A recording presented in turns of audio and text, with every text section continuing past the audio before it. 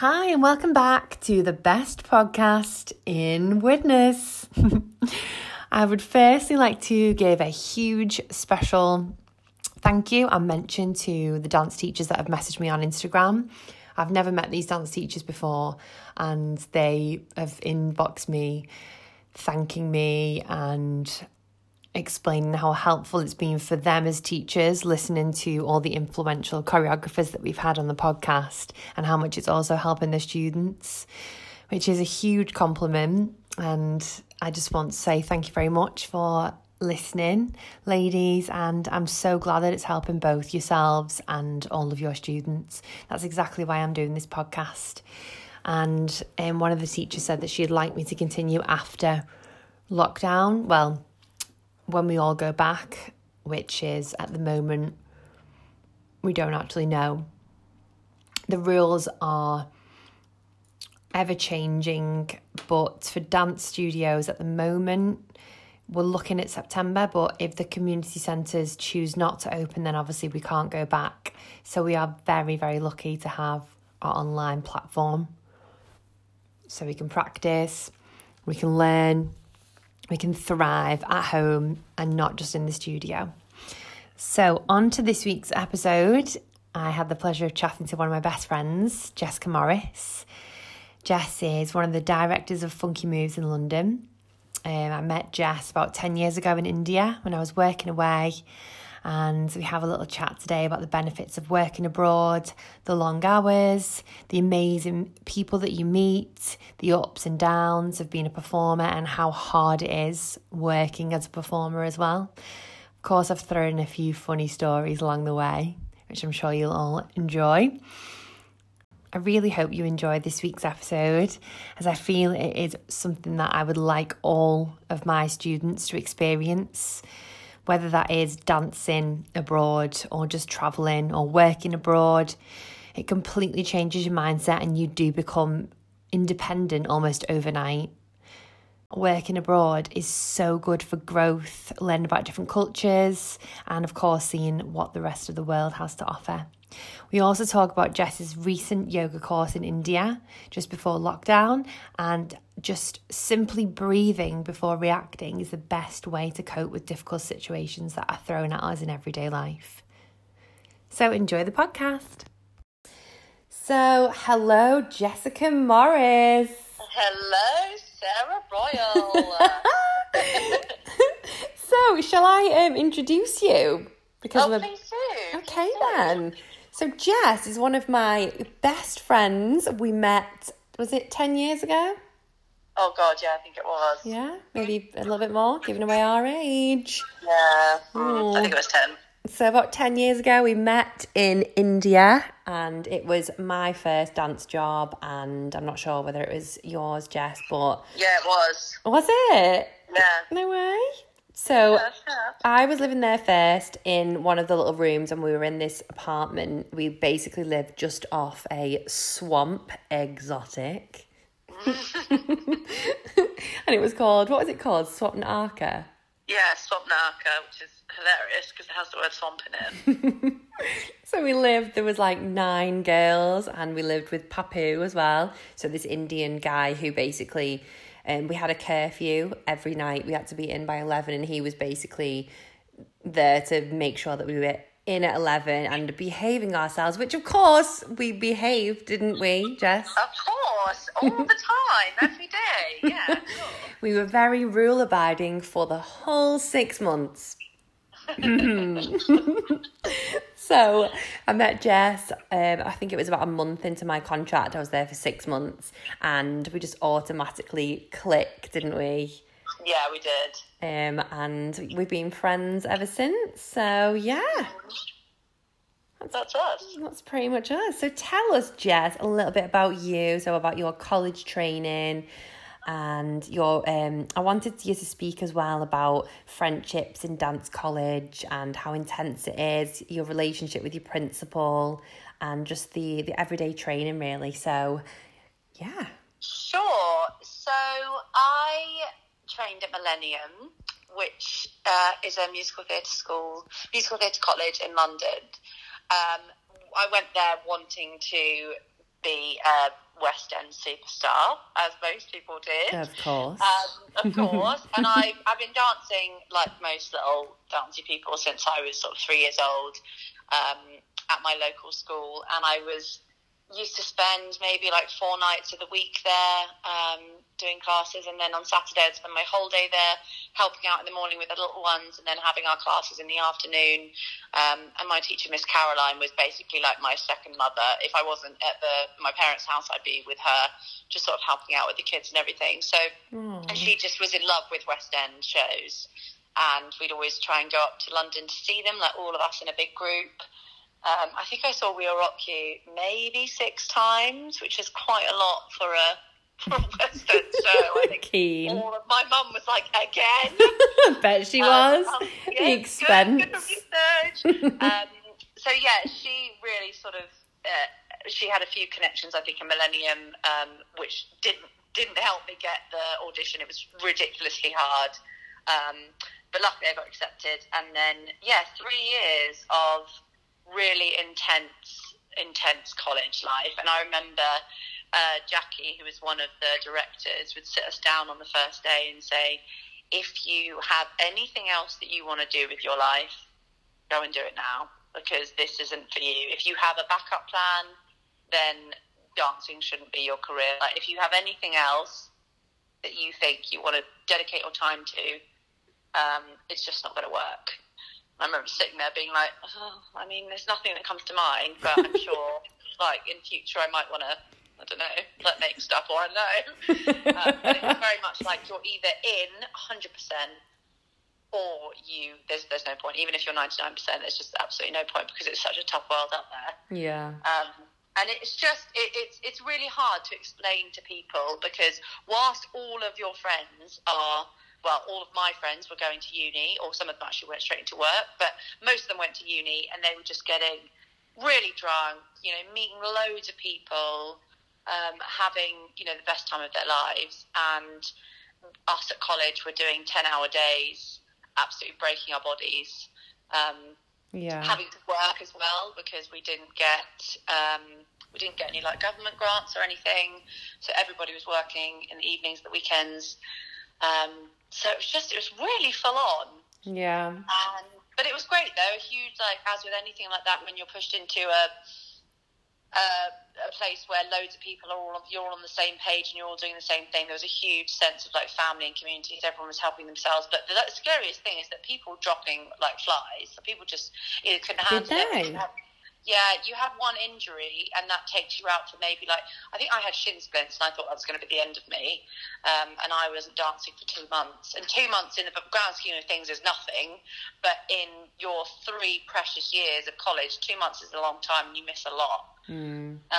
So that was a bit exaggerated, but it was great. I mean, I look back on it now with really fond memories, but I remember, like, every day being quite petrified of being called out, and I hated dancing in front of the mirror, which is weird. You? Yeah, I know. I vividly remember always standing at the front, because my eyesight was quite bad, so I didn't want to wear glasses, so I had to be able to see the teacher, but I would always stand right on the end so that I wasn't in front of the mirror. Wow. It would distract me from... I'd rather just sort of look into a wall in front of me and imagine what I looked like and imagine where I was placing my body, rather than actually physically looking at myself and being like, oh God, I'm not doing that right. Everybody else is better than me. Yeah. I would never have expected that from you. I know. You're really confident, but I didn't know you then, did I? I didn't know you back in the training days, and I think all of us were so hard on ourselves, aren't we?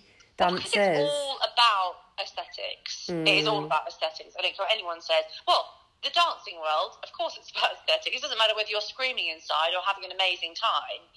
If your body is in the exact right position that the choreographer wants it to be, you're there. You've nailed it. Yeah. So it was looking in a mirror and your body not being in the right position it's just so disheartening and really distracting. So I always found that really hard, and I was always quite a nervous kid around new people, and I didn't like to stand up and talk in front of anyone. So like standing up and singing at Millennium was really, really hard.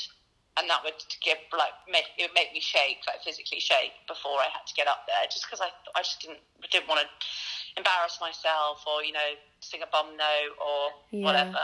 But it's always being nervous of something before it's happening. As soon as you get up there, you're fine. And with like so many things, it was just the thought of it is actually scarier than actually doing it. Wow, I just did not expect that. So do you think those 3 years, by the end of it, were you just like, do you know what? I don't actually give one anymore. I'm just gonna get up there, sing.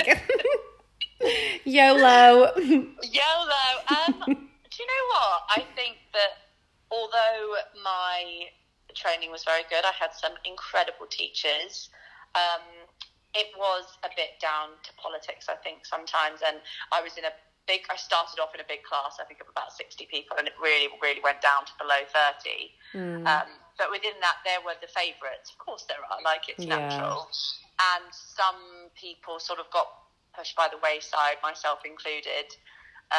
So I felt like that in uni, actually, that they have favourites. I definitely was not the favourite. When you're in college, you need, as with the universities and the schools, they're prepping you for a real life situation. It was normally the kids that were the best. It was nothing to do with how hard you were trying. It was just with the most talented ones were the best ones, and those were the favourites. And it was very, very clear. Yeah. And it was a bit annoying, but I mean, you just got to have the outlook that, good for you. Yeah. Great for you if you're the favourite. You can't be jealous. You don't know what's going on inside their minds and inside their bodies. They may be super talented at that, but they might be going through absolute torment in their heads. Yeah. So that was something that I definitely learned coming out of college, that I was quite jealous of all these girls who are naturally so bendy, so slim, looked so amazing in leotards, and I was just this plumpy farmer's daughter who's hello, come all the way from Bucks, got the train to Marylebone. And all these other people had been a lot of the girls and guys in the college had lived in London. Most of them had already been in shows, and all the best I'd done is done a local show with my dance school where I was dressed in a sweet little teal tutu. So I was quite jealous, but you just got to learn that jealousy is, as everyone knows, is it's not a helpful emotion. So you've just got to be good for you. I just kept saying good for you, even if I was saying it through quite patronising way. I was just good for you. Good for you. Gritted teeth. Yeah, exactly. By the way, Jess, you're not plump, and she never has been plump. She's got the longest legs in the world. Challenge you. Hun. I have been plump. I've been plump. I've had my plump days. She's the tallest, most elegant. That's right. I went there. I've seen you in those costumes, those sugar costumes in India. In India, that's fine. Probably fat had gone by then. But when I was younger, and I used to stuff biscuits into my pockets, that was a plump time for me. Be real. It's so hard growing up being a dancer though, isn't it? Because you're literally on show, you're in a tight leotard with your boobs half hanging out. This is why I try and sort of pick leotards that they're covering the kids' modesty, because I remember being looking back on videos, and I had strappy black leotards on that were really low, and I was like, Mum, why did you not tell me that my nipple was nearly out? Well, it's like saying to someone, hey, listen, you're going to do a really fun job when you're older, you're going to be a dancer, but you basically have to wear swimwear the entire time. And you're even after I've had a big lunch, even after you've had a big lunch, you're going to have to get into a leotard and tights, and the tights are pink. Just doesn't make any sense. If you ask me now, I have to wear a leotard every day, I'd be like, no, thank you, respectfully no. It's so true, isn't it? It's actually a form of torture. It is horrible. But, you have to be able to see the bodies. But, can we not just wear, gym leggings, do you know what I mean? Rather than horrid leotards. And pink tights. I know, sorry, kids, but it just has to be done. We just need to see it. It has to be done. Everyone has to go through the same thing. I'm sorry. Because there's no way that it's going to be changed now when we had to go through years of hell. So... just suck it up, children. So tell us how you got to work in India. How did you audition through Leanne? No, I was actually quite jammy, I think. So I remember I just graduated, and it was December. I can never remember the year, but I know it was December because I have a Christmas tree up, or it could have been earlier than that. Anyway, and I called Nicola, our lovely mutual friend Nicola, and she was in India baking hot and complaining of how hot it was, and I was freezing in a house with no heating, and I had a hat on and scarf and gloves in my living room, and that was it. I was just like, right, where do I sign to get myself out to where you are? Never been to India before, never been to Southeast Asia. I'd only ever been to Europe with my family. I'd never been travelling by myself. To be honest with you, I'd never done anything by myself ever. Like, never got a job by myself. I'd never walked into an establishment or never walked into an office or anything like that and gone, here's my CV, my name's Jess, please hire me. It had always been through friends of friends of friends. I'd never ever got it by myself. So this was no change. I got this through Nicola, and she just put me in touch with Leanne, and then I was out within like 3 weeks, I think. So Leanne was in like an agency, wasn't she? She had her own agency that she used to send. Agent. I don't know if she's still going. I think so, yeah. Oh. Yeah, I think so. So you'd send like your show reel off, wouldn't you? Or, your headshot. Unless you're Jess and you have people on the inside. Yeah, exactly. I think I actually have to send a show reel, but I'm pretty sure it was so bad. And I'm almost certain I used a bit of footage that I wasn't in. But because it was such bad quality, you couldn't actually see whether it was me or not. It was just a blonde girl jumping around a stage. So I don't... I remember watching the video and being like, well, I could do this. These moves aren't out of my reach. I could do these moves. So I might as well just say that's me. Yeah. Well, that's the difference between then and now, isn't it? Like, everyone's watched with every single last move, and every dance class that you take, there's a phone there, and I think I would hate that, to be perfectly honest. Would you? Yeah. And now you can't get away with sending a show reel of something that's not you dancing. No. There's just... I mean, it's good because I think that people are getting hired through stuff like Instagram and Facebook. So I'm really torn when it comes to like the dancers industry and the social media, it being helpful or not helpful. I think it totally comes down to what kind of person you are. Yeah. And if you're using it, if you see it as a tool for business and yourself being the business and, applying for castings and auditions and putting yourself out there in front of choreographers and stuff like that, then it's an absolutely amazing tool, especially if you're going to places like Pineapple, and there's other London studios where they're always putting up videos of classes. Yeah, I think it can be great, but yeah, there's really nowhere to hide now. Yeah, and especially if you're putting up videos of yourself, and that's you're applying for a dance job, and you're not what the director's looking for, or the choreographer's looking for. You'll definitely definitely won't get it because people have just got so much footage of themselves online now. There's just nowhere to hide. Yeah. It's just a different world now, isn't it, from when we were younger? Totally. Totally. And I think there's more people. I don't know, is there more people? Yeah, definitely. The population's definitely grown, but I think the competition has grown because of the online platforms now. Yeah. And I think, I hope what's amazing about our generation, oh my God, how old do I sound? Our generation, is that people are... doing all these side hustle stuff where they don't just have one job, and people are turning hobbies into careers, which is amazing. And when we were growing up all those years ago, I remember I've still got aunties and uncles and grandparents now who are like, do you actually have a job? I'm like, yes, I run a dance company. The dance company is my job. It's not just to them, to like old farmers, anything creative is not a job. Unless you have a physical office to go to and you're sat at a desktop, it doesn't count as a job. Yeah. And so now I think because people are so used to creative people just absolutely killing it and doing and creating their own jobs and stuff, there's more people who are encouraged to take the leap and not follow maybe their parents' footsteps if they've all got, you know, sort of normal jobs in air quotes. Yeah. I love that comment as well, by the way. Like, is that your full-time job? Like, are you joking? Yes, it's a full-time job. People just think dancing is not a job. They do. And I'm really glad that you said that, because we had a conversation before this phone call, didn't we, about what we've both been up to on Zoom and what we've been providing for the kids. And I said I did some lessons last night, and I did like 3 trios and 2 solos, and Jess was like, oh my God, how long did that take you? I was like...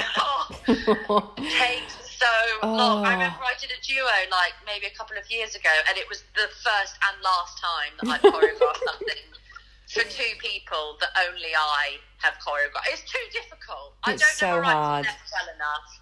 I'm not doing it. It's yeah. horrible. And sometimes the kids look at me like, why do you not remember? And I'm like, are you joking?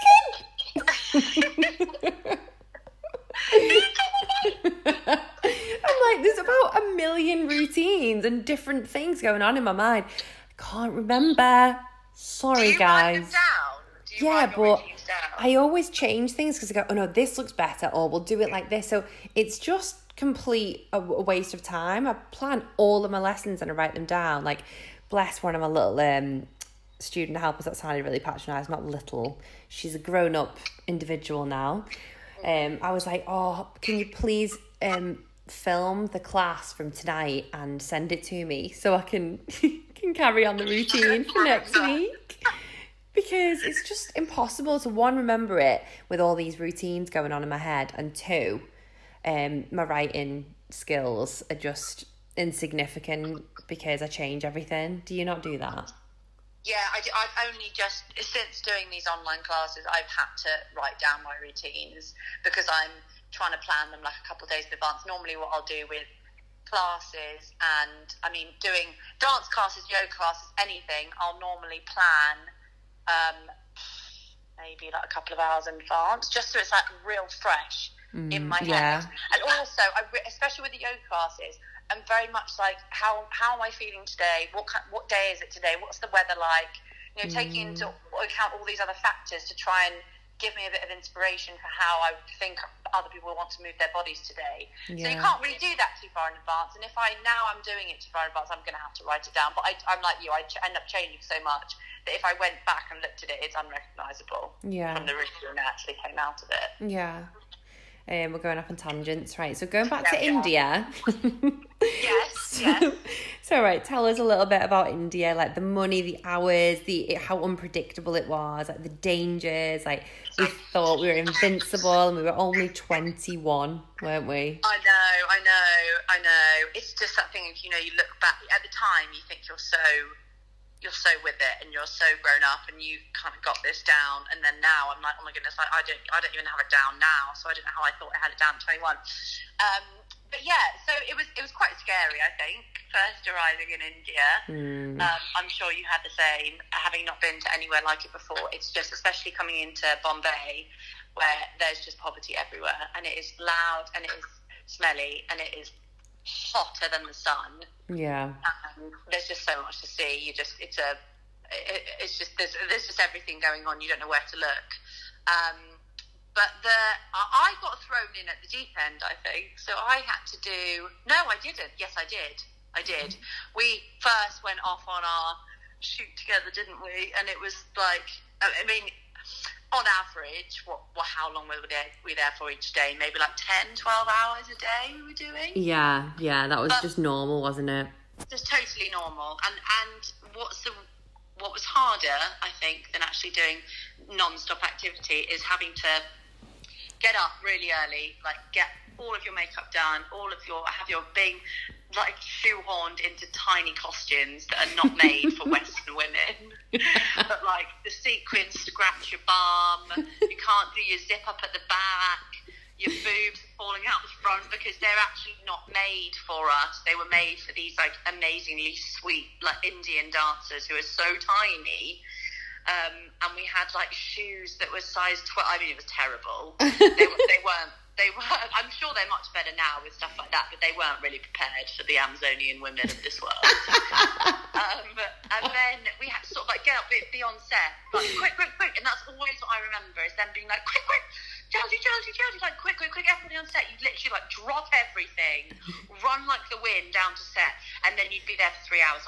anything. Yeah. And it's just the miscommunication between director, choreographer, assistant director, producer, runner, makeup dada, like all of these people who are telling you different things, and you're just like, can I go to the toilet now? Are we imminent? Can I? Nobody knew what was going on.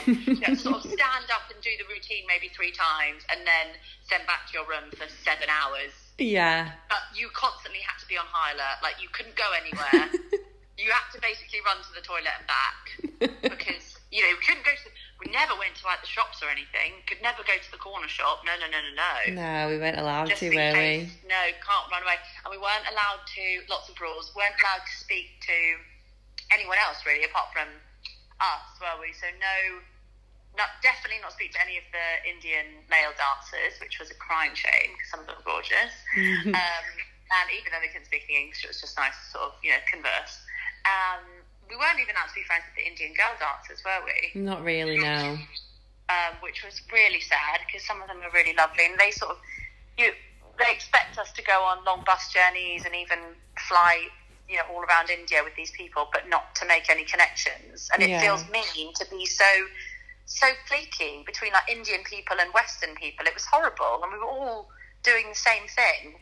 But I think they were a bit lax when we flew to places like Bangalore and Bhubaneswar, which is my least favourite place I've ever been to in my life. But do you remember going to Bhubaneswar? I didn't go. On Christmas. Christmas? No. Yeah, Christmas. Oh, yeah. Oh, with the cockroaches in the room. The cockroaches in the room, and we sat. This is my least favourite thing, and I think I've been there for 3 weeks. So I must have applied for it in November and got there in December. And we flew on Christmas Eve. No, we flew on Christmas Day morning. We actually went out, didn't we, on Christmas Eve? Yeah, and we had them minging chicken sandwiches at the table. Yes, I don't know how we managed that. And then had to have cheese sandwiches on Christmas Day. We waited for 4 hours for our waiter to come and give us our order, even though we were the only people in the restaurant. But the curfew was ridiculous, but at the same time, imagine, Raj was our agent, wasn't he? Imagine having to control 8?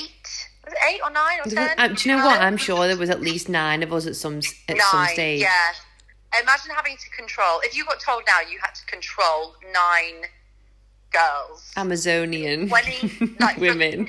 18, because there were some of us, not me, some of the girls that were younger, 18, 19, 20, 21-year-olds, we're a mere sort of 7-minute rickshaw away from a bar. Yeah. It must be a nightmare. And not only for him having those nervous thoughts of oh my God, what if they stay out too late? What if anything happens? But his whole operation would have gone thin air if something would have happened to us. So I get the curfew. I get it now. I didn't get it at the time, and I do get it now. But I think it was just, we didn't listen to it, so it didn't really matter. Yes, we did, Jess. Yes, we did. I don't know how we managed to be so sneaky about it. I know towards the end of my journey, my adventure there, when me and Laura were doing the IPL cheerleading, we had it figured out. The last 6 weeks we had to be at the IPL cheerleading studio every single day, 6 weeks, and it would always finish really late and start really early. So what we used to do is pay a rickshaw a bit more to drive up outside that bar, which I can't remember the name of now. We'd go in for an hour and a half, have loads of drinks, and he'd just wait outside for us, and then we'd get back in the same rickshaw and drive back absolutely steaming. Not we wouldn't drive back, that would be weird. He drove back, and then the guard and Papu didn't know any different because he just thought we were getting back from cheerleading. That is so sneaky and really clever. Do you remember that shoot that we did in Bangkok when we that was a good one, wasn't it? There was literally hundreds of people on this set, and they flew us over to Bangkok, and we were all dead excited, weren't we? We met loads of people. And we ended up going out, didn't we? And we ended up going out for the whole night, and we had to run back. Oh my God. It's very weird going from being in school and living with your parents and obviously having rules, and then being let loose at university and college, and then being on lockdown again. Very apt. But yeah, so we didn't really handle it well, but I think we thought if we're going to go out, we might as well go out until the wee hours of the morning so that nobody sees us. But yeah, looking back, it may have been a little bit dangerous, but I didn't think so at the time. Yeah, we survived. We're alive. We did. But we got paid really badly. Do you remember? Yeah, really bad. I seem to remember, and I think I might have just exaggerated this in my head. Don't let the truth get in the way of a good story. But I think I did we get paid like £750 a month? Yeah, I think it was. Yeah, we did. Yeah, it was really, really poor. Like, considering we were working so many hours. There was times that we were doing day shoots, and then had to get into rituals and go to night shoots, and then day shoots and night shoots, and the shoots were always 4 or 5 days max, and that's just to do one song. But they churn them out in Bollywood. It is unbelievable how hard these people work. Like, everybody works, not only the Bollywood stars, but like all of the cast and everything. The cameramen, like I mean, I don't have much experience in Hollywood, but I don't think they work as much as the Bollywood industry do. They just absolutely, and because they're doing everything's like a musical, so every movie has sort of 5 or 6 songs in it, and they have to do. It takes a week to do one song. But I think going on the cruise was probably one of my favourite. Yeah, times. I was going to ask you which is your favourite. That was definitely mine, wasn't it? That was so good. That was a real favourite time because there was a couple of days where we weren't filming and we just got to like lie out on the deck of this amazing cruise ship in the middle of Malaysia, just like cool. It was mental. We were on the cruise ship for about a month, weren't we? A month? Sorry. A week. Sorry. Yeah, a week. I think so. Oh, it was so much fun though, wasn't it? It was really fun. I'd be really interested to know what it's like now and see if it's... Yeah, see if it's the same. Is it strict or like what kind of shows are people doing? There was a lot of girls that were doing live shows and we were mainly doing films. Yeah. I would have liked to have got to do those live shows more, but I always say this to the kids, and I'm guessing that you probably feel the same, that everyone should work abroad for at least 6 months. Oh, definitely. I don't even think it's just in the dance industry. I think every single human being, every single child who's going into adulthood should go and work abroad in somewhere that they've never been before, and I would recommend Southeast Asia or India. Like, be safe. Don't imagine yourself as a parent what you don't want your 18-year-old daughter to do. But yeah, going to work somewhere abroad is just such an eye-opener and makes you, it's not like, a lot of people say, I found myself in India. And I didn't find myself in India. I wasn't myself in India, but you learn a lot more, and it puts you in good stead for the years to come that may be challenged, but likely to be challenging. But you're just, and without sounding like you become a cocky person because I've been to India or wherever, and you feel like you're a better person. You're not a better person. Everybody's the same. But you will have come across stuff by working in a different country that will help you help you overcome the challenges that might come up in later life with and also learning how to connect with people who are so different to you. I think that was such a huge thing. I'd never been subject to people who weren't exactly like me, like all through dance school, all through high school, everybody, we were all the same. We were identical. To go into India and meeting people from Australia and also India and wherever the hell you're from.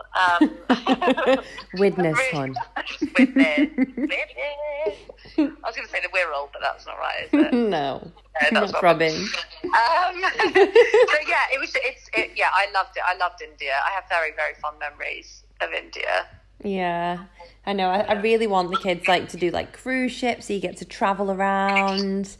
Cruise ships are great for saving money as well because you don't pay tax. Oh, there you go, guys. There you go. So that's, and cruise ships are very competitive. I remember going for quite a few auditions, and they tend to want to keep the same people on the ships for as long as possible. But yeah, I'd highly recommend going on a cruise if anyone can stomach the seasickness and being in a potentially small cabin for 6 months. It's an amazing way to see the world, and it will sort of give you a taste of places that you didn't think you want to go, but actually you do want to go back, because you only get to spend sort of the day, maybe sometimes a day and a night in a place that you're docking in with your ship.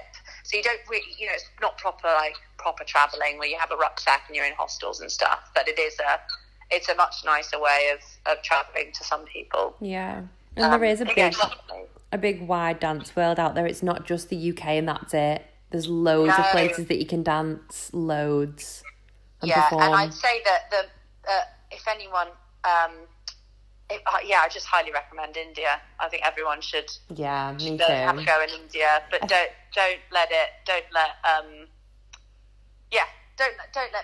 let people bring you down. If you want to go and do, you can literally dance anywhere in the world. I did a contract. Do you remember I did that contract in Singapore? Oh yeah. Dance in Singapore. I danced at a Bollywood club. I went from Bollywood superstar to working in a Bollywood club basically in a supermarket. It was lovely.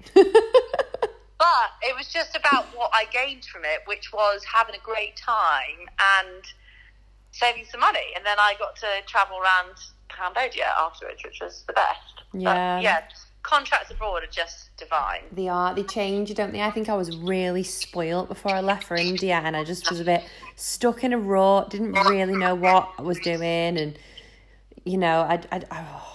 I remember being 21 and working in this school, and I was just like, what am I doing? And then this contract came up and I was like, this is definitely what I need to do. And it changes your outlook on everything, because we have so much over here. We're so lucky. Like, the poverty over there is so sad. There's so many sick children and children on the streets, women on the streets, isn't there? And it's really, it's hard to take in. But they can't do enough for you, Indian people, can they? Like, they always wanted to chat to us and always wanted to feed you as well, weren't they?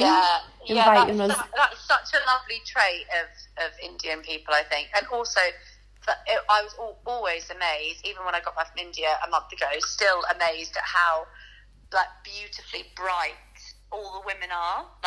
Not men, but the women just dressed in these amazing clothes, amazing saris, so brightly coloured. Even though they're working in fields and doing, on the side of the roads, they're still smiling and just looking so bright and amazing. Yeah.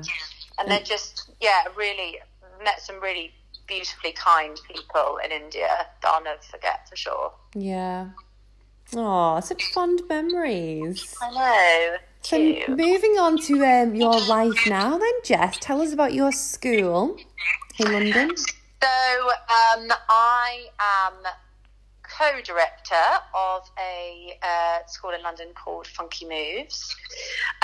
It's sort of more of a dance company than it is a dance school, and it was started by my dear friend Alice about 15 years ago, and she was an amazing contemporary teacher and sort of commercial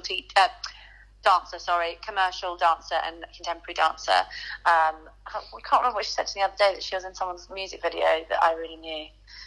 Calvin Harris? I can't remember. Anyway, she wanted to create a basically work for herself that didn't involve working in a call centre, because that was just heart-wrenching for her. So she started to do private classes, teaching sort of funky street dance for kids. So it's commercial, it's hip hop, it's a bit of everything. It's basically just modern but not jazz, if you see what I mean. Yeah. So all to current songs, all really high energy, and not just to create something to get kids moving and teaching them to dance, obviously, but the majority of the kids that she had then and we have now don't want to go and be dancers, which is quite weird for me, who's grown up in a dance school, Miss Caroline's dance school, where most people wanted to go and do something to do with dancing. They wanted to go to dance school. That was the next logical step. Whereas with Funky Moves, these kids just want to have a good time. They just want to come and be encouraged to let loose, throw some shapes on the dance floor, feel confident in how they're moving their bodies, learn some moves, learn some routines, sure, but, build connections with friends, and the main thing is to build their confidence, which is so important in little people. Yeah, definitely.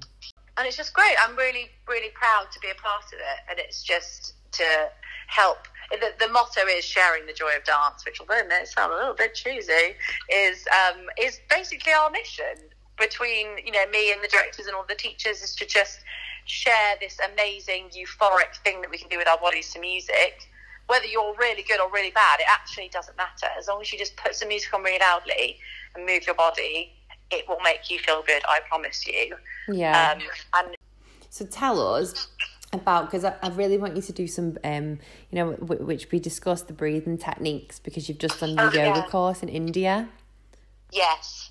So there's some great ones, and the way that we were taught in India in our yoga course is that your breath is the first thing. And this is recently, by the way, not 10 years ago. What did you say? I said this was recently when you went to India, not 10 years ago, doing yoga. yeah, when I was there a couple of months ago.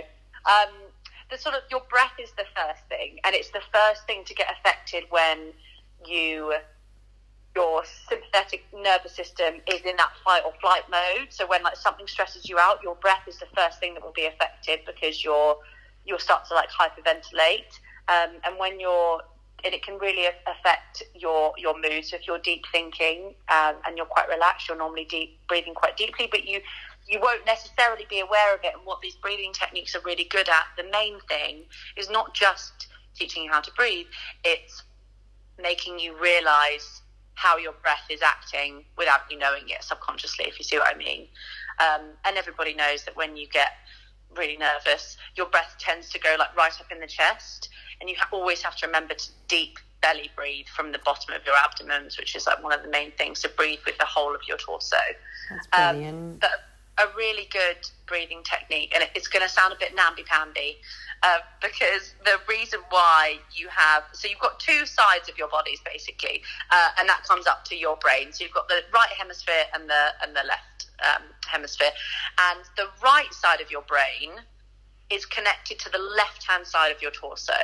Okay, so it sort of like diagonally goes across to the other side, and the right-hand side of your body is the sun, and the left-hand side is the moon. And the right-hand side is a very like practical thinker. It's the one that will be reactive when you're thinking about numbers and sort of like sciencey stuff. You can tell I'm not a right-side person. And your left-hand side of your body is the more emotional side, which is why it's the moon. It's very calm. And what's a really fun thing to do is you can work out what side is more open in your body by working out what side of your nostril is more blocked. So if you take your thumb and your index finger up to your nose, and you just close one nostril and try and breathe through one side, and then close the other nostril and try and breathe through the other side. So at the moment, my left-hand side nostril, which side is yours? Which side is more blocked for you? Left. Your left more blocked, which it sounds like it should be right. Your right-hand side is more open. Your right-hand side is the sun, is the more practical, is the practical side. So it means that if you ever have a big decision to make, you should always make sure that you're either your nostrils are equally open, or that your left-hand side is open more, because that's your emotional side, the deep thinking side. So you should never make a decision with your sort of knee-jerk reaction on your right-hand side, if you see what I mean. So at the moment, my left side is totally bunged up, and my right side is open like yours. So that's a really good way to sort of test out where you are and have a sort of in-depth look at where your body is feeling today, because you might not be able to feel it all the time. We don't even know what's going on in our brains the whole time.